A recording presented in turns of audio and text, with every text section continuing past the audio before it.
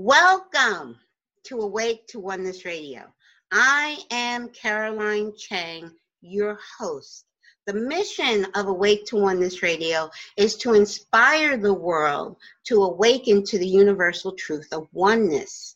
Science is now teaching us that we are all life is interconnected and interdependent. So that literally means we're all connected. What you do to another person, you're literally doing to another aspect of yourself. And also, ancient wisdom and spirituality, science is just catching up, but ancient wisdom and spirituality has been teaching the truth of oneness for eons. So when mankind awakens to the universal truth of oneness, there will be peace on earth. Today's show topic is Everything is Here to Help You with Matt Kahn. Thank you so much, Matt. I so welcome you to Awake to Oneness Radio. Please. Thanks for having me. It's truly an honor to be with you. Thank you. Yes, like I said, the topic, you've been writing many books and have been doing this work for many, many years. Your latest book title is Everything is Here to Help You. I have a copy of this. I just want to make sure you can read the title. A copy of Matt's latest book. Thank you so much. Thank you so much for sending me that.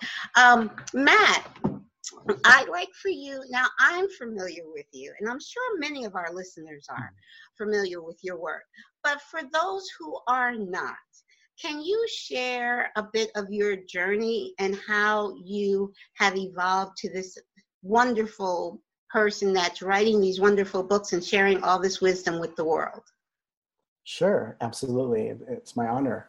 You know, it started out when I was a kid, and I would notice that I would feel a certain way around other children. And at that age, what I was doing is I was interpreting the emotions in their bodies that I could pick up on. And I was interpreting it to be what I thought it was their opinion of me. So if I was around a child who was sad, I would ask myself, what have I done to make them upset? If I was around someone who was angry or agitated, I would wonder, what did I do to upset them? And so I lived a life, like many of us, as what's called an empath. And I lived in a state of what I call vibrational codependency, which means I take responsibility for other people's feelings as if I'm the cause of it. And this created a very deep confusion in me, where I didn't know how to separate my experience from other people's feelings. And I spent the majority of my childhood trying to cheer up most people, thinking once they felt better, they would then approve of me and like me. And throughout my journey from childhood on, always being very psychically open and attuned, never shutting down my abilities, that idea never struck me, as luck would have it. I began to go on a journey throughout my life that really ramped up when I was about, let's say, 18 or early 20s. I can't remember the exact time. But at that point, I began to receive downloads from the universe. I began to get direct insights just pouring down as if I was under a waterfall of insight. And I began to make sense of, why can I feel other people's emotions? Well, as your radio show talks about in the law of oneness, your emotions can be felt in my body because we're interconnected. And I started to realize that as I was picking up on other people's emotions, I started to be able to have space in my own experience without being bombarded or influenced by other people's experiences. And I went through this really radical, accelerated path of being activated as a healer. But instead of being a healer who was doing energy work personally, I am an embodied space where, as I speak, healing energy comes through my being and the sound of my voice to merely manifest all of the healing, awakening, and transformations and integrations that one would need to receive. So I live as an open space, an open channel of universal wisdom, and as a column of light that helps assist the world in awakening so that we can all experience the oneness that you described. So true. So beautiful. So beautiful. I love that. I love that. So this started early on with you. Oh yeah. Very good. And then you said in your early 20s, your late teens, early 20s is when Yeah. you got all this download of information. And Yeah. it continued from that moment forward. When I was 20, it started. It's been happening every day since then, and it's only accelerated to where I live in this waterfall of insight. My intuition governs every part of my life. My intuition guides my choices. And at a certain point in the path of surrender, what surrender actually is surrendering to that wisdom and surrendering the need to choose, where there's something inside of you that just always knows. Kind of like, if we went to a restaurant and you looked at all the menu options, there's something inside of you that knows, I'm going to order this dish. And so if we were to apply that simple insight to letting that inner wellspring of wisdom make decisions for us, instead of trying to mentally calculate our way to our desired outcomes, that's really the path of surrender that allows us to shift out of being dense victims in physical form to being an open space where the light can enter and be grounded into the planet for the awakening of all. So beautifully put, and so absolutely true. See, for me, it was a gradual awakening, and I wish I was in my early 20s when it happened. It actually was. That's why I speak about science in the beginning of my intro, because it was actually science that I had been studying metaphysical principles and spirituality off and on for 30 years. But it was quantum physics that truly awoke in me to the truth of oneness. And once I woke up, and it was not an intellectual awakening, it was an a heartfelt internal awakening. I get it. Right. There is no separation. We are all one.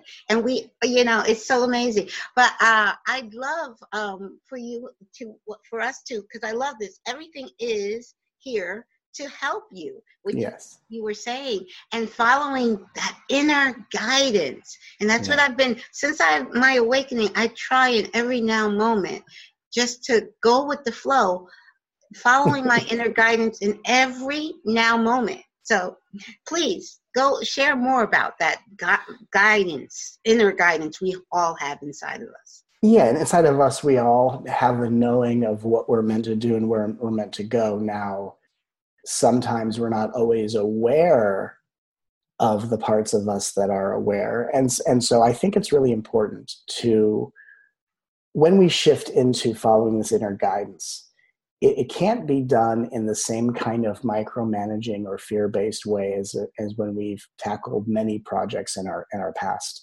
So it's kind of like when we're doing it from the basis of the ego versus the soul, which I talk about in my new book, Everything is Here to Help You. From the ego's perspective, it's I want to make decisions in every single moment. I'm going to follow my guidance. And it's basically coming from an intensity of being afraid to not follow your guidance or to miss an opportunity. And when we're coming from the soul's point of view, we're simply coming from a relaxed place of, there is something really wise inside of me that already knows what's meant to happen. I actually don't need to know what's meant to happen because there's something inside of me that already does. All I need to do is, when I come upon a choice, all I need to do is ask myself, what is the choice that aligns with my highest wisdom? And I'll either get a thought of inspiration that points me towards that option. I will get a feeling that pulls me towards one option versus the other. And then I simply make that choice and I move forward. Now, it doesn't guarantee that the choices are going to bring you exactly the things you want. It will guarantee that it will lead you in the direction of facing what's next to be encountered, to heal what's ready to be healed. Everything we want and desire will come to us eventually.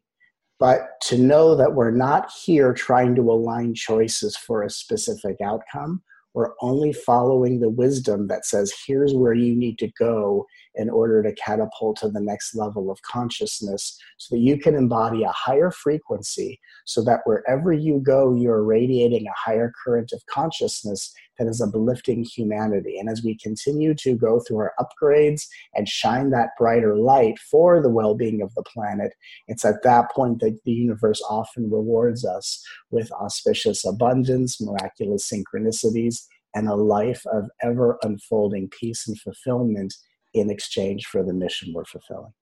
That is so, so true. I love how eloquently you put things, but it's so true. It's for me, I say it's more of your head intelligence as opposed to your heart intelligence. Like when I said, when I woke to the truth of oneness, it wasn't from the head, like intellectually, it was from the heart intelligence. Right. And if you know anything, I'm not sure if you're familiar with heart math, that has been doing a lot of research on heart intelligence. Right. And your heart intelligence, which is a feeling, like you said, when you're facing a choice in any now moment, there's a feeling from your heart that will lead you, and then there's a thought from the brain that, and they're not usually the same. But when you learn that it's the heart wisdom, that heart, that feeling intelligence that will guide you in the right direction, you just kind of go with it. Like you just like, and like you said, it's a knowing for me. And I know that everyone's different and everybody comes to their understanding differently. And that's fine. We're all unique aspects of God. So knowing that our connection with God, divine, universe, whatever terminology wants to be used is fine. But knowing your connection to all that is what I like to say. That's my term for God, is all that is. When you know that you're connected to all that is, that we are one, and you know that what you need is right in here.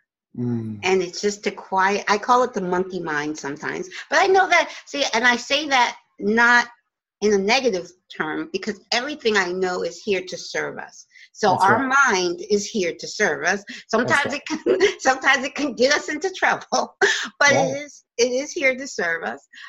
So knowing that, okay, what does my heart say about this decision? And what does my mind say? You know, you can even distinguish between the two. And when you understand that the heart intelligence, that feeling is your soul. Your soul saying, this is the way, this is the next step. And the other thing I discovered, the soul is only going to give you one step at a time. Your soul is not going to lay it all out in front of you, like you said. When you take that first step, you really have no idea where it's going to lead. And understanding it's okay, and you don't need to know where it's going to lead. Just trust that it's leading you where you're supposed to be. So, absolutely. I love how you put that. And, you know, just to add another flavor to this conversation, because, you know, all of us are on individual journeys, and we're also on a collective journey. So there's the collective journey of mankind, and a lot of us who are in individual journeys are at a much higher level of consciousness than the collective journey, which is why we don't wait for the world to wake up in order to shine brightly. And when we start really waking up, what we basically do is we detach. And when I say detach, it's actually something that happens energetically. It's not something we can personally do. But we wind up detaching from the collective current of evolution, and we decide that we're going to start evolving faster than the world is paced to wake up. And what happens is, and a lot of the light workers have been in this trajectory for a while, where the lower chakras are activating and the higher chakras haven't quite activated. There seems to be a displacement between lower activated chakras and higher activated chakras. And what happens when that occurs is, because your mind and your heart, when you're fully integrated, are both aspects of divine light, or all that is, as you so eloquently put. And when that happens, your heart gives you an answer, an impulse, and your mind becomes the wisdom interpreter of why that choice is so meaningful in your journey. Now, in the beginning of the journey, when we have lower chakras activating and upper not activating, or we have some amount of displacement between upper and lower chakras, right? Some people have all upper activated, lower are making their way.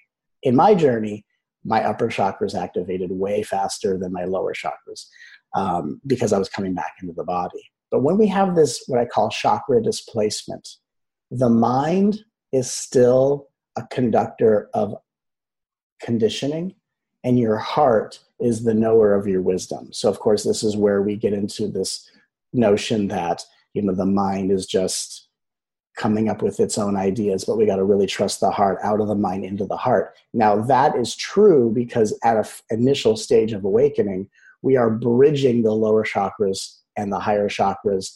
And of course, the midpoint is the heart. So what we find as we continue to awaken, all of our chakras get activated. We wind up clearing all the carbon DNA, activating the crystalline DNA, and really synthesizing our soul into human form. What we find is that the mind and the heart unite and actually start working together. And of course, as on the inside, our mind and heart start working together, on the outside, we have much more harmonious and fulfilling relationships. And then over time, we start to perceive a world that looks like it's coming together as a reflection of how come together we've come to be.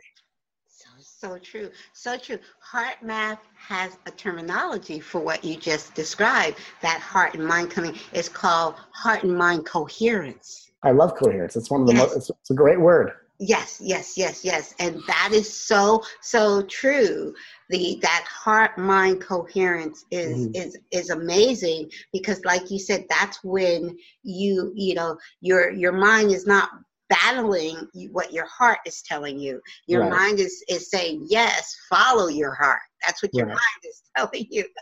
Yes, so true. Yes. So, and like you said, like I said, for me, I know it was science. Like I've studied spirituality off and on for many years, and there was still a missing piece for me until I watched a documentary called What the Bleep. I'm not sure if you're familiar. In 2007, I watched that documentary, and it was an awakening to oneness, understanding that nothing is separate from me, and that in truth that we are all we're creating. I don't even like to use the word co-creating.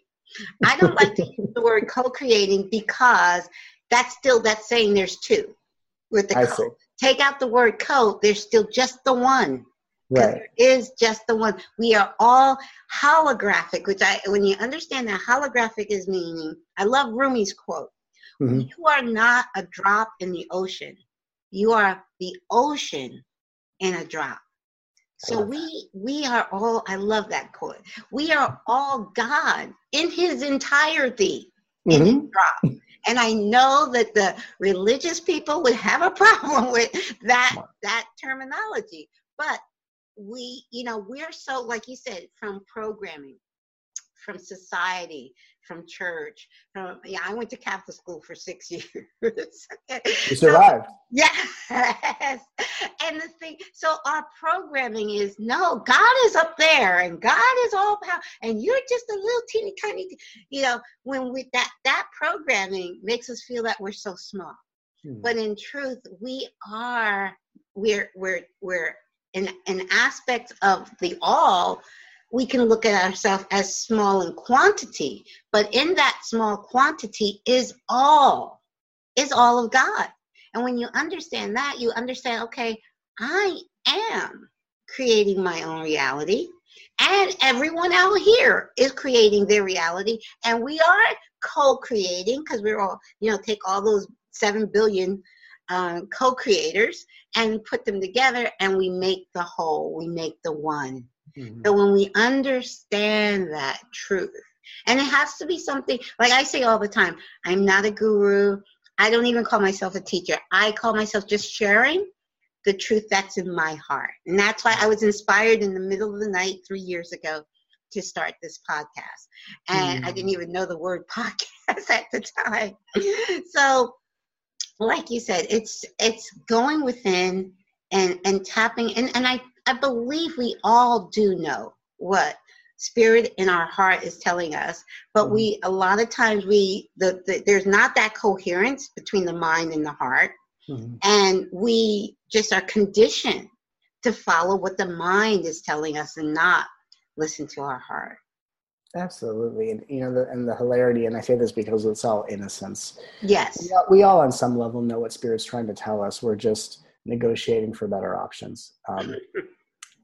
And again, you touched on earlier, we were talking about religion. And I think, one of the reasons why religion can be a gateway to spiritual awakening, although it's a very slow, drawn-out process for sure, is that the initial stage of awakening is that it's actually easier for a beginner-level awakening being. And I say that with respect, just like I would respect a third grader who has to go through third grade to get to fourth, fifth, and to the PhD program. So no judgment on the level, but in the entry level of awakening, it is easier to find peace in profound smallness. And it is a much more advanced journey to find that same peace in our profound bigness. So we have a lot of people on this planet who see themselves in a very small way, because the first level of awakening is find peace in your smallness. And then as you expand that peace, you are being initiated and ushered into a reality of finding peace in your ever-expanding bigness. And for people to go to that bigness directly without first finding that peace in that smallness is often too big of a leap. And in religion, one of the most interesting things about religion is that, of course, religion has these little nuggets and kernels that if we decode it with the right mindset, we can find entry into divine light. But oftentimes what intimidates religious people or a religious institution, many reasons, why this type of information or teaching is so intimidating, is because if we could know ourselves as the divine, it wouldn't mean that we would take responsibility for all that's happening in the planet, but we would be required to take responsibility for the choices we make in our lives as contributions to how we're helping to turn this planet around and transform it into the vibration of oneness that you speak of, and of course I speak of. So I think that it's really a combination of people are first finding peace in their smallness before they can find peace in their bigness, and the level of personal responsibility that is required when you realize yourself to be divinity is often too intimidating a level of change that people are ready to receive. And so I say that seeing the world awakening on many levels, and again, with the utmost compassion, just as we would love our children through them adjusting from elementary school to middle school and high school, we are just loving our brothers and sisters as we adjust to the evolutionary changes of a new paradigm of heart-centered consciousness. That is so, so true. And you know what? I came up with this, it's so true. I came up with this kind of image of a baby, a 1-year-old, 2-year-old trying to walk. And I'm like, say you're fully an adult and you're watching a little baby trying to walk and they fall down. Now, you're going to just love that baby and just you're not going to think any negative thoughts about that baby. And that's exactly what I think about humanity as we all are awakening gradually, and some are in kindergarten, first grade, second grade, third grade, all different levels. But you don't judge that baby that's trying to walk. You just love on that baby. So that's exactly how I think about it, because it's all that's what God is. All that is unconditional love. Yes. So there's no judgment there. There's no judgment with unconditional love. So, so true. I love how you put it. And then you even went to that analogy of the child. But that helped me to say, if someone is a little bit more asleep, there's no judgment there. It's yeah.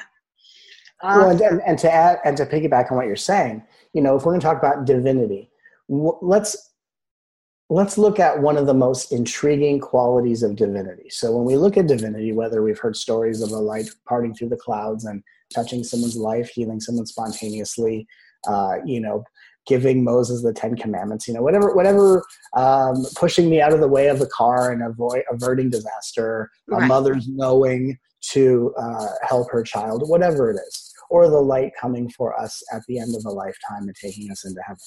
Right. Every time we are witnessing the glory of God, we notice two specific things. We notice a God, well, of course, we notice a God that is all-knowing and all-loving, but we notice in the action of God a being who is all-giving and requires nothing of those they give to. So as evolving gods in human form, what happens is we tend to judge those who are still stumbling and crawling and not walking. And if we find ourselves still in that judgmental tailspin, we have to ask ourselves a very interesting question. And the question is, instead of judging myself for those that I judge, for each person that I judge, let me ask myself a question. What am I expecting of them? And what do I believe they are withholding from me just by being true to their journey? Because the truth is, everyone's being true to their journey. Everyone is walking, stumbling, and crawling at exactly the right pace for their journey. But the question is, what do I think I'm being deprived of? What do I think is being withheld from me? And what do I expect of them that they're not making good on a promise I've made with them that they haven't known I've made with them? What do I think I am deficient in that requires me to judge this person for their journey instead of support and abide as the all-knowing, all-loving, all-giving divine light that I am, that gives, that honors, and is replenished by its own generosity without requiring anything from another. So true. So beautifully put. That is so true. Because when we come to the point of knowing that we are that aspect divine light, we are holographic, because that's an important piece of it, that we're not a tiny piece of it. We're holographic. We're all of it in a tiny form. And there's that person on their journey, you honor, and you don't have to, it's not about condoning or agreeing with anybody else's path, but honoring them as unique divine light. That's what they are. And you honor that. And you don't, so in just loving that person, regardless of what their path is, and honoring them, giving them their respect to live their life. Now you can share like what I'm doing and like what you're doing. We share our truth, and a person can accept it or reject it, but it's no judgment on them. And so same like what we're doing is sharing our truth. They're sharing their truth in their own way, in their own, in their own timing. But when you're awake and knowing that they're all is now, meaning that we are all spirit, and we all truly do in spirit know who we are. When we've chosen to come and have this limited human experience, you have to honor that. And actually, when you witness a person going through a lot of hardship and struggle, and really maybe taking it out on the world, you understand that actually they're blessed. They're being a blessing to us and a blessing to all of humanity. And their soul's choice was a very courageous soul's choice, because on the soul level, the soul knows. But now for the soul to say, okay, I'm going to forget everything. And we say, I'm going to forget everything I know and come down and really, really, really take on a lot of challenges. That is a very courageous soul to do that. Yes. So you really need to honor them more. When you, in a sense, when I say, because it's all equal, because love is all equal, but in a sense that they took on even a bigger piece of the pie to delve into. You look at them and you honor them. I say namaste silently to everybody I pass. Namaste, even if you pass, I don't live far from New York City. And of course, when I go into New York City, on rare occasions, you run into homeless people. And when you see them, I say under my breath, namaste, because they have taken on, their soul's journey has taken on something, really courageous, a courageous soul's journey. Yes, absolutely. And, it's an interesting level of initiation when a soul is at a point in their incubation stage, which is just meaning that they're still growing in a very internal way that hasn't quite become externalized yet, right? Because when we are the light, we are the truth. And so when we are evolving, That truth lives in us, it speaks through us, and it chooses as us. And of course, prior to all of that, which is why, of course, the Buddha would say, right speech, right thought, right action, to say that when our souls have awakened, we are living as the truth, we're choosing as the truth, and we're speaking and responding as the truth. Prior to all that, through free will, a soul also has the ability to build up the pressure and momentum to cause the inner geyser of awakening consciousness, or the inner volcano of a consciousness, to explode. And what creates that pressure is often a vision quest-like journey of adversity, where a soul is learning to turn inward to a deeper voice of guidance. And in order to do that, we have to kind of play out all of our human impulses. We have to listen only to the voices of our human carnal desires. And at that point, the inner voice of knowledge is quite repressed and dormant, like a book inside of us that remains shut instead of cracked or fully opened. Mm-hmm. And so when we look at a journey such as, whether we're any kind of adversity, we are really witnessing a new generation of awakening consciousness that is opening up in humanity at a certain pace. And of course, as you so beautifully put with the Namaste, we honor those beings. Darn. Oh God. Okay, let me see if I can get you back.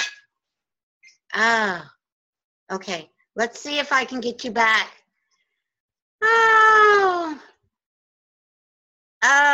Can you hear me? We are back with Matt, and he was mid-sentence. We did have a little bit of a power outage here on the East Coast, and Matt is on the West Coast in the sunshine. But Matt, please continue. You were mid-sentence, if you can recall. I really have no recollection of what I said, but I will say that, it's just energetically these things happen, power outages. I'll do an interview and burn out the battery of the camera, or Wi-Fi will cut out. And really, it just really calls to our power as light beings, that our light becomes more powerful than the technology that seems to govern our everyday lives. And what I think is interesting, it's another way of looking at the ascension of humanity. It's where we shift from outer technology to running our lives, to being in the flow with the inner technology that creates life and guides us along the highest trajectory of our soul's evolution. Yes, I totally agree. Like I think I said to you once I got you back, once I got power back and got you back, this I've been doing this like 120 shows, and this is the first time this happened. But honestly, like you just shared, I go with the flow. I mean, I know all things happen for our highest good. We get unplanned. Of course, the power outage is unplanned. But I don't freak out like I used to. Now, the old me would be like, oh my God. I don't do, I breathe into whatever, I breathe into the moment. I breathe into whatever happening. I may not always find out or even know the highest good of everything that happens. And I don't have to. It's just knowing in my heart that what happens for our highest good. So I just go with the flow, and I was just like, I got to get them back because we were going so well. So I'm trying to remember where we were ended, because, and also thankfully we didn't lose anything. All of the recording that we did before the power outage is still saved, thankfully. So I know we had the conversation about not judging, not being in judgment of people where they're at. And I use the analogy of a baby trying to crawl. When you watch a baby trying to crawl, you just have nothing but love in your heart. So that's how I am with people as they evolve, as they grow. And I know we were talking about growing individually and collectively, because we are one. So I think you were around there is where you were sharing. Yeah, and I think what I was talking about was that people that are in their adversities as they're building up the pressure to awaken, the people that who are in their adversities are giving us as light workers an opportunity to shine our light even brighter. So we shine our light brighter by helping those who are in need, or at the very least, if we're not called to physically participate in someone's evolution, to at least energetically or intentionally to participate by seeing the people whose lives are in a state of reconstruction and to send blessings to their heart for the evolution of their soul, knowing that the more often we bless people, as you so beautifully put by saying namaste to all the homeless people, as we bless each person for their greatest good, only more of our greatest good comes to life. And of course, if we are trying to bless people with greater good just for the purpose of spiking our greatest good, it doesn't quite have the same effect as when it happens authentically. So when we authentically bless the livelihood and evolution of others, our realities get amplified when coming from such a deep, pure, and authentic space. So true. So true. Put it's the intention. So it's not looking at the homeless and feeling sorry for them or pity. That's the vibration, because everything is vibration. And the vibration of pity is not the same as I honor you in your journey as a unique divine aspect of God, because I know that's what you are. You're not separate from me. You're not separate from God. And when you look upon another with that knowing, it's a different vibration than, oh, I feel so sorry for them. It's a pity, pity, that pity vibration is not a very, it can have compassion with it, but it's still a lower vibration. And again, it's just vibration. It's still, you have your lower chakras, your higher chakras. You have your lower vibration and your higher vibration, and it's not a judgment, because all of it is God. All of it. There is nothing separate from God. So when you understand that and honor everybody exactly where they are, then you feel. So now, I don't know, your new book, now when was it? It was just published recently. Can everybody see that? Yes. Your new book, Everything is Here to Help You. Please, we didn't even get an opportunity to get too much into your book. Let's dive into the book. Absolutely. And, when we were talking about pity, we were speaking of it, really we have an opportunity in every moment to see from the soul's perspective or the ego's point of view. And when we see from the ego's point of view, such as like a homeless person, we will see it through the eyes of pity, which means I am acknowledging their adversity while forgetting that they're God. The other side of it is I acknowledge there's so much God that I probably don't need to help them in any way, which may or may not be the case. But the middle ground is I honor the divine in them. I witness their struggles. And if I'm inspired to help in any way, it's probably going to only bring about more God in both of us. And so that middle ground of really seeing and responding from the soul's perspective is precisely why I wrote Everything is Here to Help You, so that I could take people on a journey out of the incubation of ego, which again, ego is just the soul in its most dormant phase of incubation, and into the fully matured and embodiment of our soul's eternal light, but to take that journey from the soul's perspective and not the ego's point of view. And when we do that, we wind up taking the most heart-centered, courageous, and authentic journey.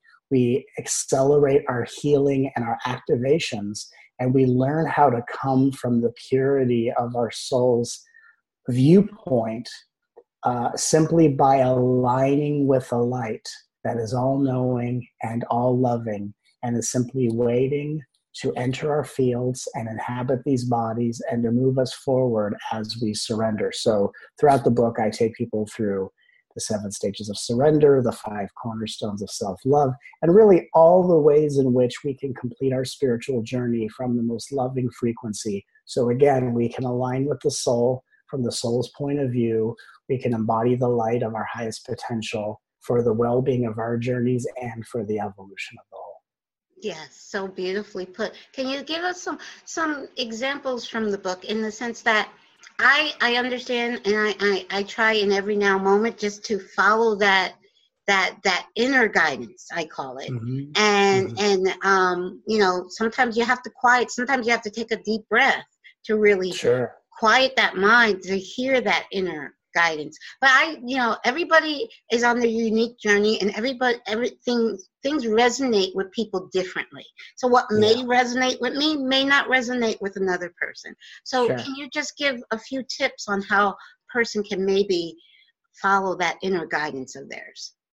Sure. Well, I think, one of the confusions people have is they think if I don't know how something is here to help me, I'm not sure I believe that it is. So I think people put themselves into a standoff with their own highest insight by saying, I must first learn why everything's here to help me before I can accept that to be true. Of course, the major difference between the ego and the soul, the ego looks at adversity and says, what a hardship, what an inconvenience. The soul looks at any moment of adversity and says, what a miracle unfolding. So when we are in a position to open up and evolve on a spiritual level, I think the first step that everyone can take is that we don't actually have to know why something is here to help us. But instead we can say, we can do, of course, we have to always lead with honesty, because honesty is a cornerstone and a core attribute of the soul. And we say with honesty, I don't know how this is here to help me, but I open up to a level of consciousness where this is going to be all helpful and not hurtful. And I allow my highest guidance to show me how this is helping me now that I've opened up to that possibility. So we don't have to know how anything is here to help us, but we can simply open up to, if everything's here to help me, please show me how this is helping instead of hurting. Another thing I put in the book, and it's literally a cosmic law, is that while everything is bound to change, there's a cosmic law that nothing can enter your reality unless it's destined to change you for the better. So we don't know how everything is here to help us, but we open up to that consciousness to see how things are all helpful and not hurtful. And we know that while everything's bound to change, whether we want it to change or not, it only can come into our realities if it's going to change us over time for the better. Yes, I agree. I always say the way my wording, which is the same thing, is everything happens for our highest good, whether we know Yes. why or not. And then I've given up on trying to know the why of everything. A lot of times the why does come to me, maybe not right away, but later on down the line. A lot of times the why will just come. Oh, that's why that happened. I get it, you know. But I don't have to know the why. I just know in my heart that everything happens for my highest good, and like you say, open up to that knowing. And I know that everybody gets there in their own time, in the sense, like I always say, that our biggest challenges are our greatest blessings. And that's always really hard on a human, on that mind level. My only son is now in spirit. 4 years ago, July 1st, he transitioned. And I know he's not gone. I know he's still with me. And I know that in that transitioning, it was for his highest good and my highest good. And I know, and he was only 29 years old at the time. And so a lot of people will say, how can you, but when you go from the spirit consciousness, your soul consciousness, your soul's knowing that everything happens for the highest good, then you have a peace that brings you peace of mind. So that's what, so I do, I know that everything in my life is a blessing, even though at the time, we don't always know that. But I think it does make going through this journey that we chose to go through a little bit sweeter, to know that there's a blessing in those tears. There's blessings in those tears. Yes. Absolutely. How did he pass, if you don't mind me asking? Oh, he passed. It was July 1st, 2014. So it's been exactly 4 years that he's been in spirit. And he communicates with me all the time. I mean, I'm not like psychic or medium in the sense that I don't hear him audibly, but I know if I ask him a question, he answers me, and I hear it in my heart. Yes, I hear that. I hear the answer in my heart. So Wow. he's very much still with me. Anyway, I say he's actually more with me now that he's in spirit than he was when he was in the physical, because he lived on his own. He was doing his own thing. He's a grown man, you know. When he lived away from home, I heard from him on Mother's Day, on my birthday, you know, holidays, you know, but now I hear from him all the time. I truly do. And so, yes. It's amazing. It's amazing that as souls, you know, when we leave the physical form, how we reacquaint ourselves with the things that really matter. And, you know, sometimes when we're in the physical body and we're dealing with conditioning, and we're dealing with the conditioning of not just our individual energy fields, but of the planetary conditioning, you know, there are things that when we're in the body that seem so important and that occupy so much of our time. And there are so many things that fall by the wayside, and whether it's the threat of an illness, the inevitability of death, the loss of a loved one as they transition, as you said, it's amazing how when we change shape and form and return back to consciousness outside of the physical body, how we remember the things that are most important. And you are so beautifully having an experience of connecting with your son more often now in the afterlife than when he was here. And I think for all of us, you know, and one thing I really point out in the book, Everything is Here to Help You, is that the adversities we face are like mini traumas or many threats to our livelihoods and even to our lives. And it's done to shake up our consciousness and to reprioritize what really matters. Because once you're on the other side in the afterlife, and you go, oh my God, I now see where my priorities were and weren't, and then you beg to come back here and incarnate because you want to try it again. Yes. But when we awaken, we actually remember the soul's wisdom before going back to heaven to rewatch this and remember it. So we start to reprioritize our life. We make relationships more of a priority. We allow connecting heart to heart to be more of a priority. And we allow the meaningfulness and the fulfillment of each relationship, whether it's with a clerk at a store, our children, our parents, or even our lovers and friends and neighbors, or sometimes strangers, to be moments where we are meeting ourselves in a different form, and we are celebrating the oneness of all that is by allowing the connection and the relationship that Spirit has with itself to be able to be more heart-centered and more open than we've ever been before. And of course, what we learn is the more open-hearted we are in connecting with others, the more we are filled up, no matter what other people tend to deny or withhold from us. Yes, so true. Oh, that's right. You had said before we had lost power, you had said that sometimes when we feel that we ask the question if we are judging another, to ask the question why, what do we think that person is holding back from us? That's right. And so that is so good to ask these questions in the midst of those moments where we feel like we need to judge another, are those moments when we're going through our most difficulty, to ask, okay, I'm told, even if I don't buy into it right away, I'm told that everything happens for my highest good. So in the midst of that moment, to ask, okay, why is it happening for my highest good? Even if you don't get an answer right away, like I said, so I don't always, and we don't always have to know the why, but it does help.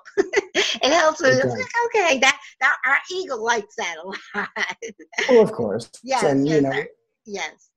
I would say that judgment is a confession of deficiency. That in order to judge another, we are simply becoming aware of how deficient we are. And our deficiencies are because we often project those needs onto other people and wait for them to fulfill it. And then when they don't, we get resentful for how much we give and don't get in return. Which at the same time, in many cases, people are in relationships where they're giving and not getting. And those are opportunities where we look at, wow, is it time for me to walk away from this relationship and make room for more equitable interactions to occur? And that certainly is very much necessary sometimes. But at the same time, if we find ourselves constantly judging others as a confession of deficiency, then what we tend to look at in ourselves is, I am in some way maintaining an identity of deficiency by making my needs other people's problems And then when they don't fulfill the needs that they don't know that I've asked them to fulfill in me, Yes. or that they're not even designed to fulfill in me, the problem I've given them secretly now becomes my secret problem with them. And we find that confession of deficiency to be what we call a judgment. And so if we're judging, because I think a lot of times spiritual beings get really sensitive to, okay, I know judgment isn't good, I shouldn't do it. But I think condemning a judgment, which is basically judging a judgment, is not necessarily gleaning the wisdom from it, because you're not going to graduate beyond the threshold of judgment unless you learn what it's here to teach you. And I do this in so many different examples, with judgment to jealousy to anger to sadness. In Everything Is Here to Help You, I really break down, how is anger helping us? How is sadness helping us? And judgment, of course, judgment is a confession of deficiency, where the needs that I can fulfill in myself have been projected onto someone else. And the problem I've given someone else to fulfill what they can't fulfill in me now creates a secret problem I have with them. And so as we balance and align with the 5 cornerstones of self-love that I outline in this book, and take the journey through the 7 stages of surrender, what we find is we learn from judgment, we learn to be whole, complete in ourselves, physically, energetically, emotionally. And from that place of wholeness, we can meet everyone where they're at. We don't have to ask anything of another person. Certainly, we're not going to put ourselves in relationships that are entangled, abusive, and codependent and toxic. But at the same time, we can meet everyone where they're at in their journey. We can honor the divine that's waking up in them. And we can simply be honored to be a part of a journey with another, instead of constantly demanding other people to give us what they're probably not designed to even share. Yes, I agree with you 1,000%. I used to, in my younger days, say, I'm looking for my better half. But I'm like, no. It's not about two half of a people coming together to make a whole. It's about two whole people. Two people that are whole within themselves coming together just to enhance that wholeness, and not looking like you said, everything is in you, within you, to be whole. You're not a half of a person, you're a whole person. And when two whole people come together, those are the greatest relationships. Now, like you said, the codependent relationships are when, like, I'm looking for my better half. I want this person to do this for me. And they're, like you said, they're not designed to do that. They're not there. You are designed. You are your own savior. You are your own guru. I like that. You have it within you. And when you understand that, it's just, life becomes so beautiful. It really does. I love what you say that. And again, at the same time, the insight is true. We are our own guru once we have reached that guru level. And I think that in order to be a teacher unto ourselves, we have to be taught how to be that for ourselves. And again, through my book, Everything Is Here to Help You, through my group healing events, whether people attend live or through live streaming, which I now offer, my intention is I'm here to activate masters. I'm here to awaken souls. And I'm here to serve the intention of the universe that works through me to really teach people step by step. You are your own highest guidance unto yourself. You are your own highest teacher. But how do you actually get to know that wisdom within you? How do you access it? And how do you actually become the fully conscious and actualized guru onto yourself? And so I think that, of course, that's the end point, is that people become their own sustaining, sovereign flow of consciousness. Yes. And then where people are currently in some respects is not quite being aligned with the wisdom that is of that highest consciousness. So, of course, the end game is that we are all going to be our own autonomous transmissions of awakened consciousness as we make our way through this awakening process to become this wisdom onto ourself. And of course, it is the receiving of wisdom, the embodiment of wisdom, the response of wisdom, and the integration of our wisdom and the implementation of our wisdom in action that allows such a process to unfold. And that's one of the greatest joys of my work that I love sharing with people is I love being the kind of guide and teacher that can teach people how to guide themselves. Beautiful. Yeah. Beautiful. And I say that's the best teacher. Yes. I say we're all teachers and we're all students, but the teachers that say my goal is to help you, to empower you, of course, to be your own guru, that's the best. Right. And so please share with our listeners. I don't want to take up too much more of your time, especially since we had that little interruption in the show.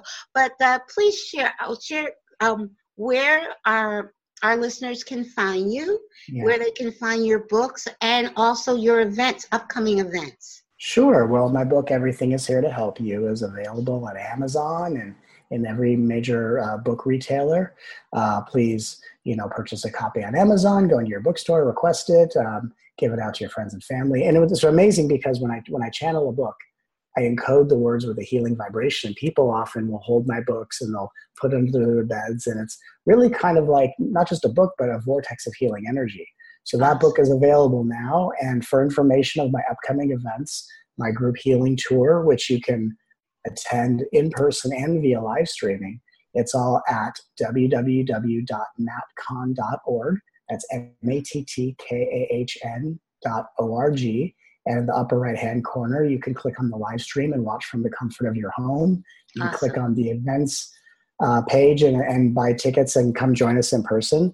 And even sign up for our free newsletter. But really, it's really an opportunity to come together as one, to join the love revolution, and to help awaken the consciousness of humanity one I love you at a time. Beautiful, beautiful. When will you be on the East Coast? I don't get to the West Coast that often. Well, let's see, this week, so this Friday through Sunday, I'm doing a retreat at the Omega Institute. So that's pretty East Coast. So I'll be in Rhinebeck, New York. Yes. My tour will take me to New York later in the year. I'm doing Toronto later in the year. And then perhaps next year, I'm also going to be going to the UK for the first time. And perhaps I'll be doing more East Coast next year. But I'm just kind of dipping my toe in the East Coast and just getting to know the East Coast energy. Because, first time I went to New York, I stepped off the plane and I went, whoa. This place is for real. Yes, New York is, like I said, I live in the Poconos. I live in the heart of the Pocono Mountains, which I'm an hour and a half away from New York City. And if I go to the city, I'm a mountain girl, I'm a country girl. I need nature. I just love nature. But if I go into the city maybe once a year, that's a lot for me. But it's a total culture shock. But it's something, it's good to have that diversity, to really just immerse yourself once a year in that diversity and to open yourself up, knowing that there is no separation. There's no separation. We're all one. That is so true. To me, oneness is a simple truth of the universe, that there is no division. Are no borders. We're all one. And it's all unconditional love. Mm-hmm. Thank you so much. I appreciate you so much and being patient. Thank you. And being patient through our power outage, but all works in divine perfect. So you say this weekend you're going to be upstate New York. Oh, yeah. I'm flying out Thursday, and I'll be at Omega in Rhinebeck, New York for 3 days. And I go back to New York City later this year. And by the way, thank you for also shining your light. I really have enjoyed connecting with you. Oh, thank you. Thank you so much. And thank you so much for being my guest. I appreciate you so much. And so much love to you. And my heart is just so open. So much love. Thank you. And I appreciate you being my guest. And we'll keep in touch. I'll follow you. Thank you.